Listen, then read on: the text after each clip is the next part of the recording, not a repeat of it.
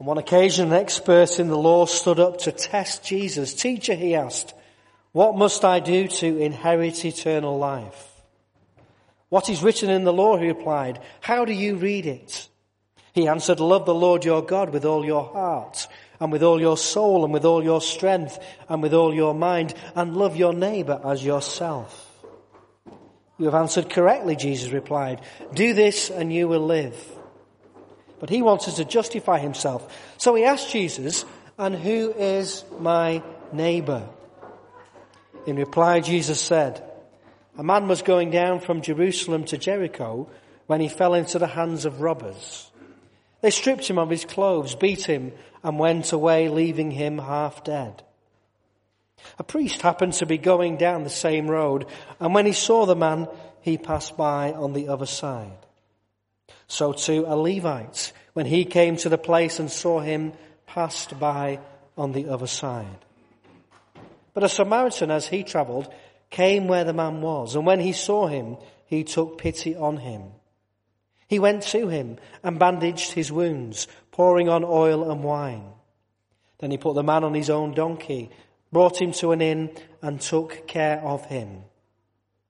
The next day he took out 2 silver coins, gave them to the innkeeper.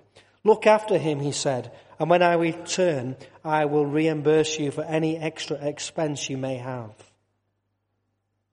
Which of these 3 do you think was a neighbor to the man who fell into the hands of robbers? The expert in the law replied, "The one who had mercy on him." Jesus told him, "Go and do likewise." A thing that we're calling 40 days of relationships.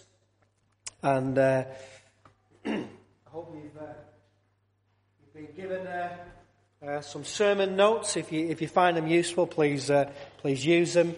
If you don't find them useful, then don't use them. So we're in this thing called 40 days of relationships, and the journey continues. And of course, today is day 8. Thank you. Somebody's with me. Somebody's with me. At least one person knows. Yeah, day 8 of the daily readings. And as Beryl mentioned, it's not too late to get a book with the daily readings in it. If you've not got one and you'd like one, have a word with Tom, and he'll soon fix you up. There are 7 sermons to listen to. You've already heard one of them. This is the second one in this series of 7 sermons. There are there's 6 small groups to attend, and it's not too late to attend a small group. And there are 40 daily readings to read. And of course there are 6 memory verses to learn. Last week's was dead easy, wasn't it? So easy. Everyone knows it, don't they? It was... That's right. Let love be your highest goal. Yeah. 1 Corinthians. There's one. Yeah. Last week we mentioned this. The fact that from beginning to end, nothing is more important than relationships. In the beginning, God created you for relationships. He made you to relate to Him and to others. Miss out on relationships, and you're missing out on the core reason for which God put you on this planet. And that's what we're exploring during these 40 days. Our relationship with God and our relationships with one another. And week 1, it was all about what matters most. What matters most. And of course, there's the memory verse, let love be your highest goal. 1 Corinthians 14 verse 1. And we said in what matters most, we said, if you don't live a life of love, nothing I say will matter, nothing I know will matter, nothing I believe will matter, and nothing I give will matter. This was based on 1 Corinthians 13. And then we asked the question, what is love? And we said that looking into the Bible, that love is a command, that love is a choice, that love is a conduct, and that love is a commitment. So that was week 1, and we were thinking all about the things that matters most, and we said loving God and loving other people is what matters most in life. And this week, we're continuing the journey. It is day 8, but it's also the first day of the second week of this study. And the theme for this week is that love is kind.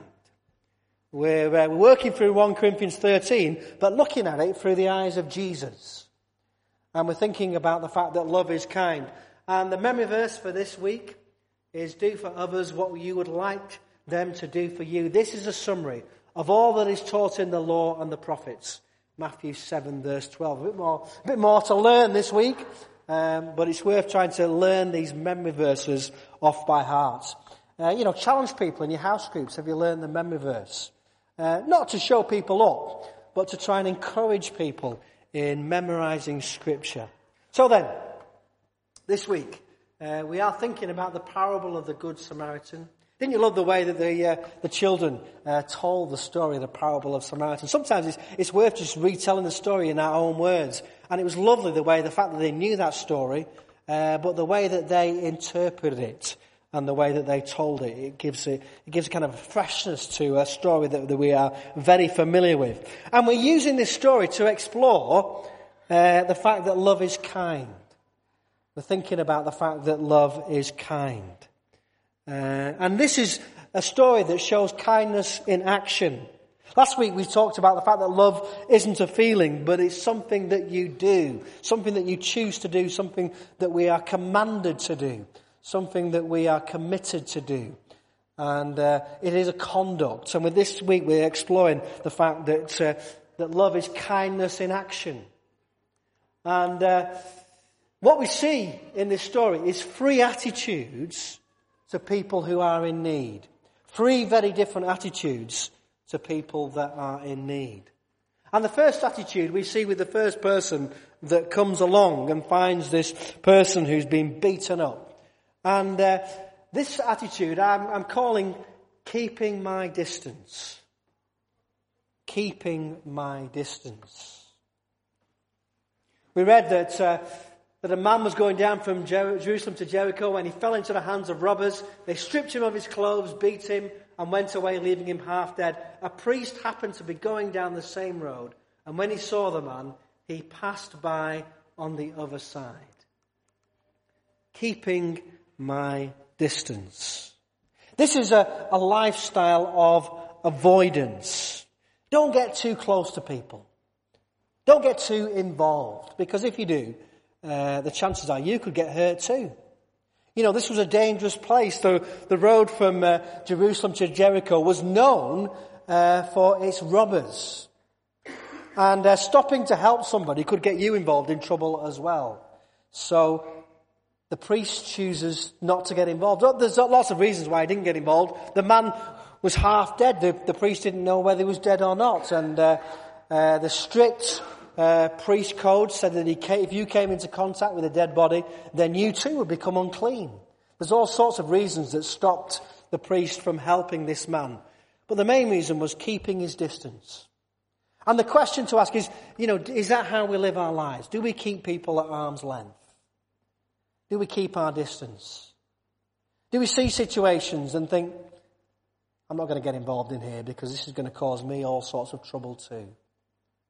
That's the first attitude, and it's not an attitude that we would encourage people to have. But we recognise that it's an attitude that a lot of people, that's how they live. They keep their distance. They close the doors, they draw the curtains, they don't get involved. They don't talk to their neighbours, they don't get involved in the lives of people around them. They keep themselves safe and locked away. And that's how many people live in our society, keeping my distance.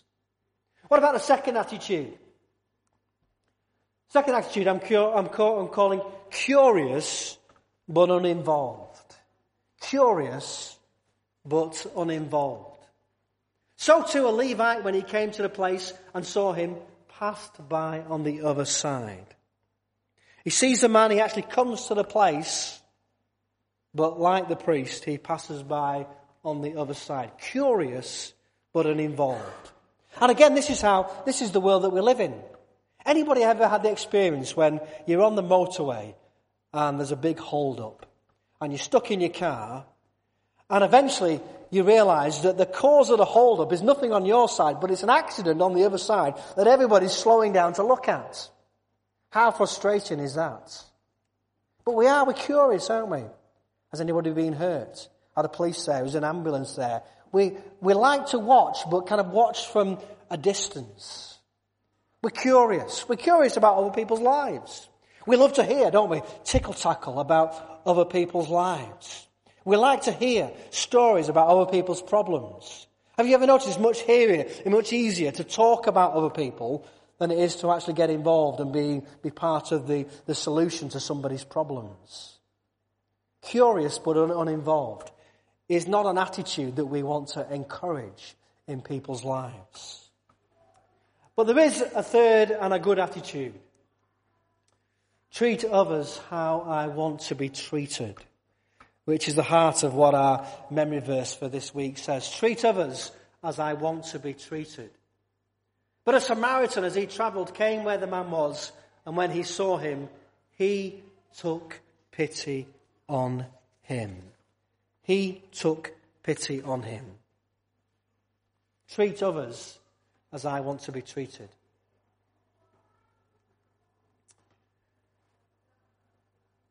This is something that the theologian Tom Wright writes about this. He says, the best known stories are sometimes the hardest to understand.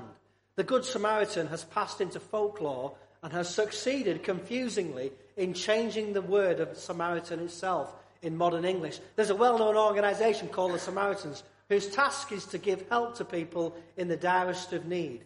But that certainly wasn't what people would have meant by the word in Jesus' day. Pointing out what we were talking about with the children, that actually the Samaritan was, if you'd have talked to Jewish people about Samaritans, they would have been the villains. They would have been the bad guys. The priest and the Levite and the Pharisees and the teachers of the law, they would have been the good guys. And Jesus, as he so often does, he turns things on their heads. He turns our world upside down. And he tells a story where the people who they thought were the bad guys become the good guys. And why does the Samaritan get the word good in front of him? Because of what he does. Because of the kindness and compassion that he shows. And I'd like to think we've looked at three attitudes towards people in need. And I want to look at what the Good Samaritan did. And four things that the Good Samaritan did. Four things that the Good Samaritan did that you and I need to do if we're going to be kind and compassionate and loving people. Four things. The first thing is this: see the needs of the people around me. Start seeing the needs of the people around me. Kindness always begins with our eyes. We have to see the need in other people.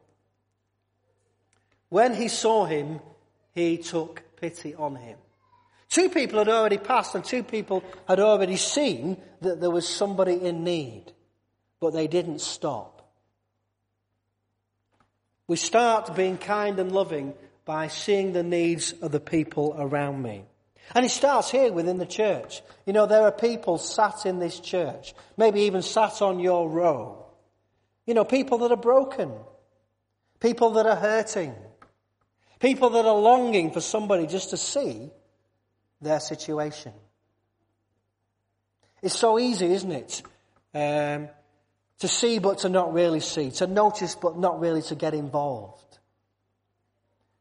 If we want to be compassionate and kind, we have to see the needs of the people around us.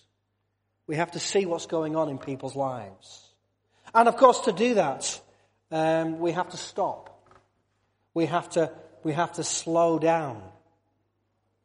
We have to be prepared to be interrupted. Very often, the needs of people around us will present themselves at the most inconvenient times. When you are busy, when you're rushing here or there, when you've got lots of things to do. People very often turn up on my doorstep at the most inconvenient time, and I've had to try and train myself to be available. And I say to you now, I've said it before and I'll say it again, I never mind being interrupted. I never mind being interrupted.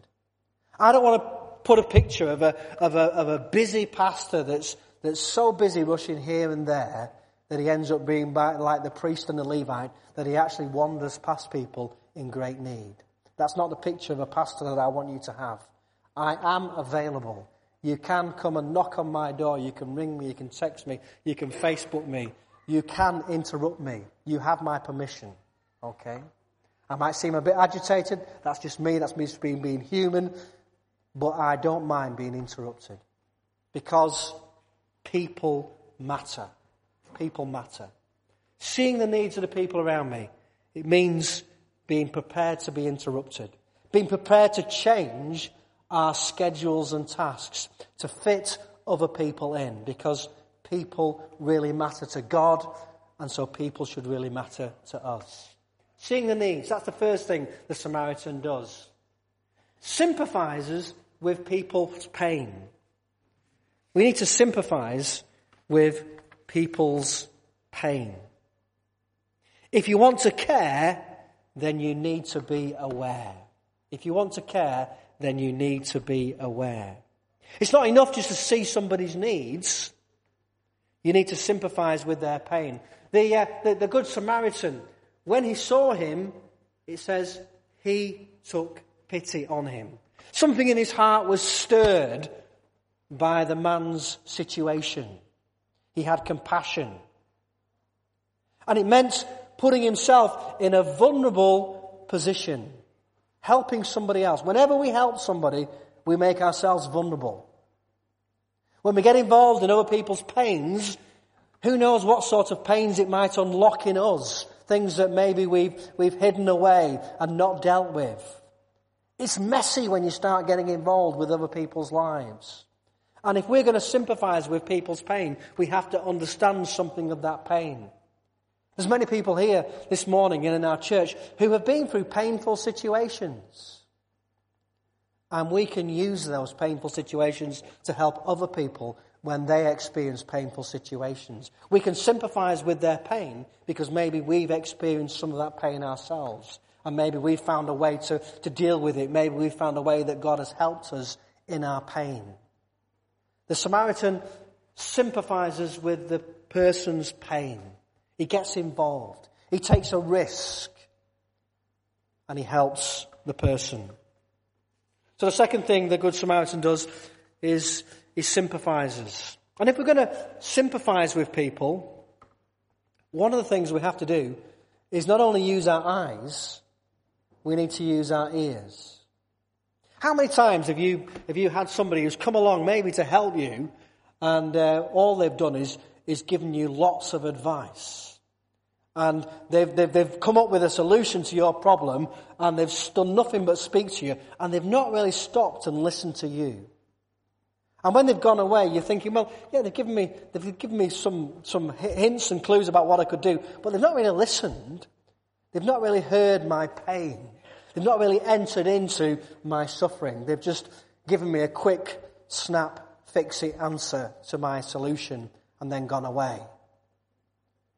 We need to, God has given us 2 ears and 1 mouth. And there's a clue in that we're supposed to use our ears to listen. And sometimes we just need to close our mouths and we just need to listen. And there's lots of people, there'll be people here this morning who long for someone just to listen to them. Just to hear their story. And there's even more people outside who've got no one to tell their story to. Who haven't got friends who will listen to their situation. So if we're going to sympathize with people and understand it, we need to first of all listen and let them tell their story and resist the temptation to jump in with our wonderful, wise advice. We might have it, but just spend some time listening before we jump in.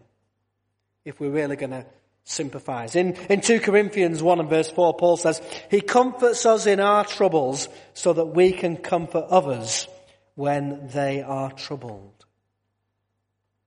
I wonder how sympathetic you are as a person. If you were to rate yourself on a scale of 1 to 10, how highly would you mark yourself on the area of being sympathetic to the needs of others? That's the second thing. He shows sympathy. The third thing is that he seizes the moment. He seizes the moment. You see, we do live in a very busy world, don't we? We're all busy people. We've all got a to-do list that's so long, half of it never gets done. And the danger is a lot of people's needs, we think, I will write to that person, I will phone that person, I'll text that person, I'll go and see that person next week, next month, when things are a little bit quieter. And we tend to delay helping people. It's not that we don't intend to help them, it's just that life gets so busy that we never actually get round to doing sometimes the things that we really ought to be doing. And what the Good Samaritan does is he sees the moment. He's there in that moment. And he does what he can. He does what he can. Sometimes we're overwhelmed, aren't we, by the problems in the world. You know, we look at situations and we're overwhelmed. God only asks us to do what we can do. He doesn't ask us to solve all the problems in the world. He just asks us to do what we can do, where we are amongst the people that God places us amongst. And this week, you know, there will be opportunities to minister to people. There will be opportunities to sympathise with people if you seize the moment, if you recognise the moment. I don't know about you, but I've had lots of situations where I know that at the end of the day that I've missed opportunities. It's a horrible feeling. You know that you've missed an opportunity to help somebody, maybe because you were too busy, you were rushing here, rushing there, and you know that you've passed by somebody that you could have helped. We all do it. We all do it. The challenge is to recognise the moment where we can actually have an impact and help somebody's life. Seize the moment. He went to him and he bandaged his wounds, pouring on oil and wine, and then he put the man on his own donkey, brought him to an inn, and took care of him. Seizes the moment to take care of the man, putting him on his own donkey. And then, fourth thing he does, spend whatever it takes. The treasurer won't like this bit. Spend whatever it takes. There is a cost involved in helping people. There is a cost. We read that the next day he took out 2 silver coins, gave them to the innkeeper. Look after him, he said, and when I return I will reimburse you for any extra expense you may have. Spend whatever it takes. This probably wasn't in our budget last night. But there's a cost involved in helping people. Sometimes it's a financial cost.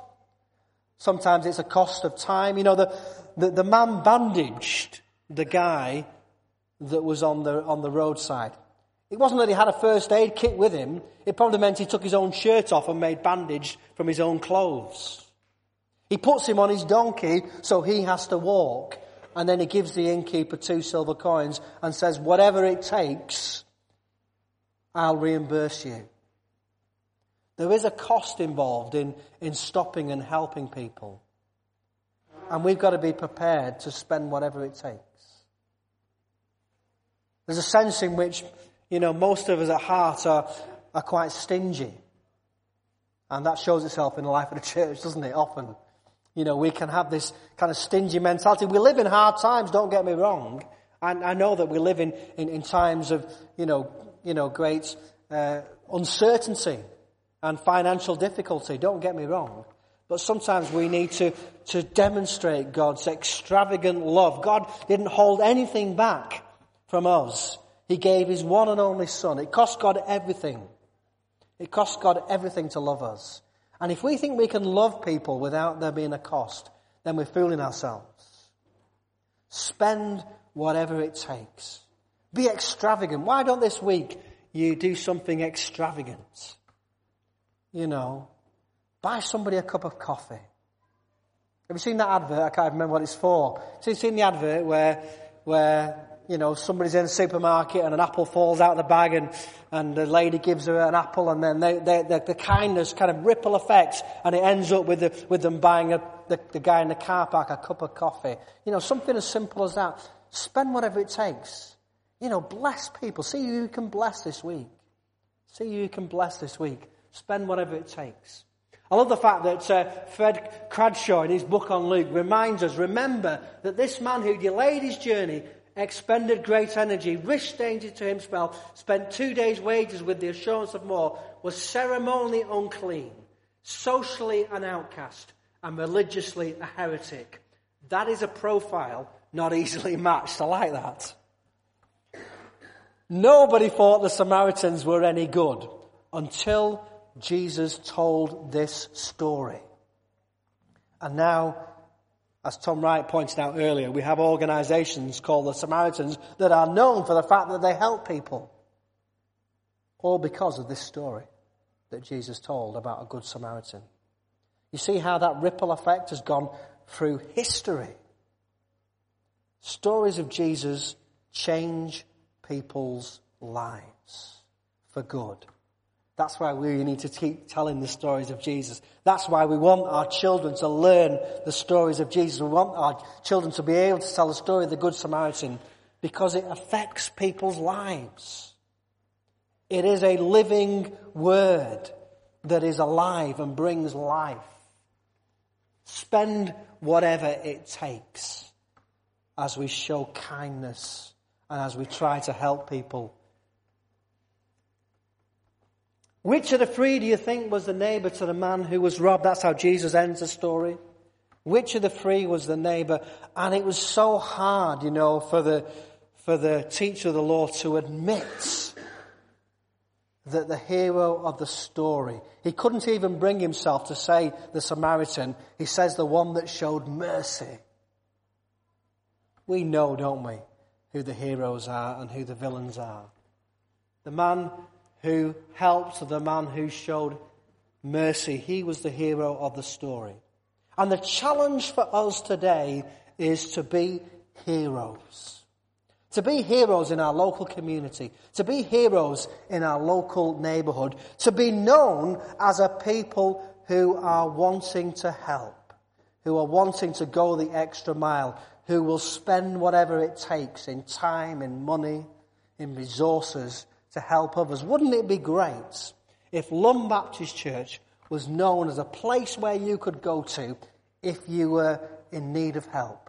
Wouldn't it be great if you were down on your luck and you thought, I know there's a bunch of people I can go to who will offer help, and they're at that place, Lund Baptist Church? Wouldn't that be great if that was what people thought about Lund Baptist Church? That it was a place where they could find help. Again, Tom Wright, speaking about this parable, he says, what is at stake then and now is the question of whether we will use the God-given revelation of love and grace as a way of boosting our own sense of isolated security and purity, or whether we will see it as a call and a challenge to extend that love and grace to the whole world.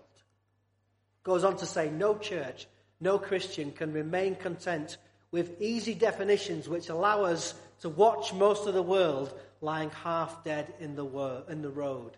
Today's preachers and today's defenders of the gospel must find fresh ways of telling the story of God's love, which will do for our day what this brilliant parable did for Jesus' first hearers. This parable, what it did for Jesus' first hearers was it turned their world upside down. And the challenge for us is that we need to turn our world upside down. So we need to be doing these 4 things that the Samaritan did. We need to see the needs of the people around us. We need to see people who are in pain. And when we see them, we need to sympathise with people's pain. We need to get involved, whatever that takes.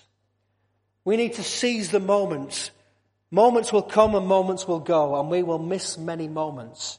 But recognise the moment this week when you have the opportunity to meet somebody's need, and then spend whatever it takes. Don't be selfish. Don't hold back, because God doesn't hold back.